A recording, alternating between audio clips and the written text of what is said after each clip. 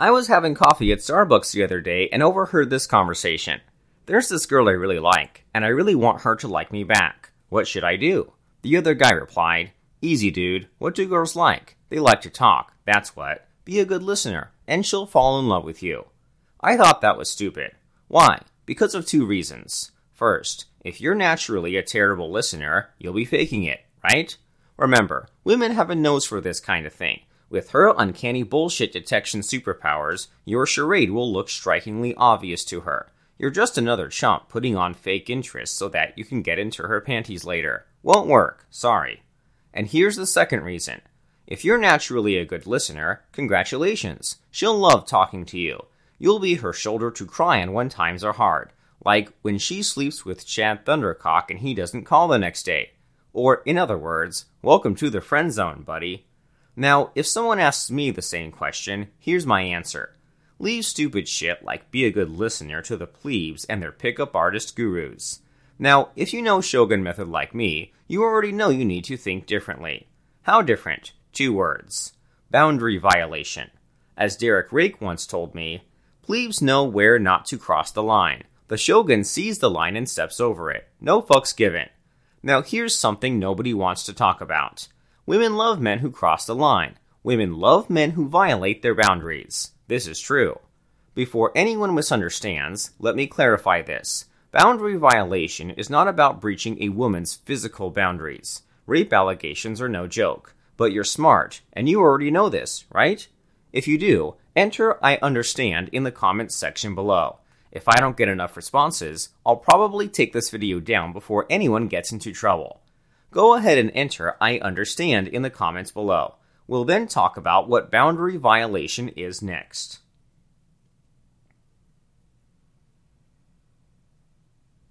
With that out of the way, let's talk more about boundary violation.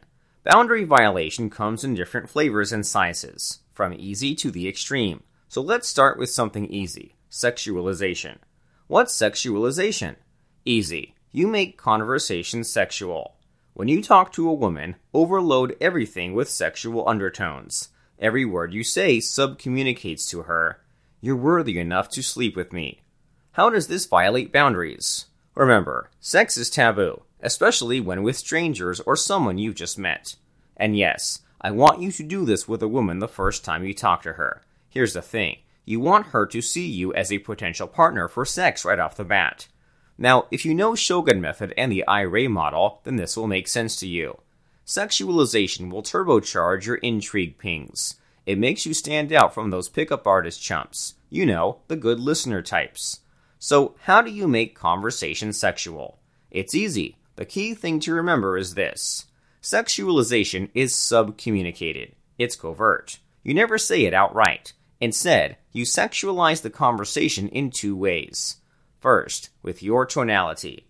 Use your voice tonality to make normal words sound sexual. Example, say, in a low, sensual tone of voice, you look good in that skirt.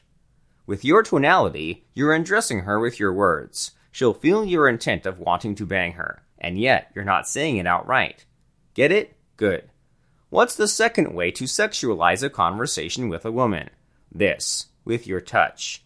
Nothing sexualizes an interaction more than touch. When she gives you any signs of positive interest, laughing at your jokes, strong eye contact, praising you, it's your opportunity to touch her. Here are some good places to touch her. Hand, wrist, forearm, upper back, hair. Keep to those safe zones and you'll be fine. Fredo, isn't this going to creep her out? Good question, and here's the answer. Start by gently touching her forearm in a non-sexual way. If she looks uncomfortable, stop. Easy, right? Now, if you're a shogun, then you'll know this. Only low-status plebes are creepy. If you've got your shit together and you communicate high status right from the get-go, it's not something to worry about. Here's what you should really think about instead. Boundary violation, like everything else in Shogun Method, the danger of overdoing it is real. You can go full throttle and yet sexualize your way out of sex. It's true. Got all that? Good. Now, let's do a quick recap of what we've covered in this video. 1. Be a good listener is stupid advice. 2. To have better conversations with women, sexualization is key. 3. There are 2 things you can do to sexualize a conversation with a woman, with tonality and with touch. 4. You're only a creep if she thinks you're low value. If you're high value, you can get away with pretty much anything. It's true. 5. Shogun method turns you into a high value man. Finally, remember, for every low value plebe, there's stupid advice like be a good listener. For the rest of us, there's Shogun method.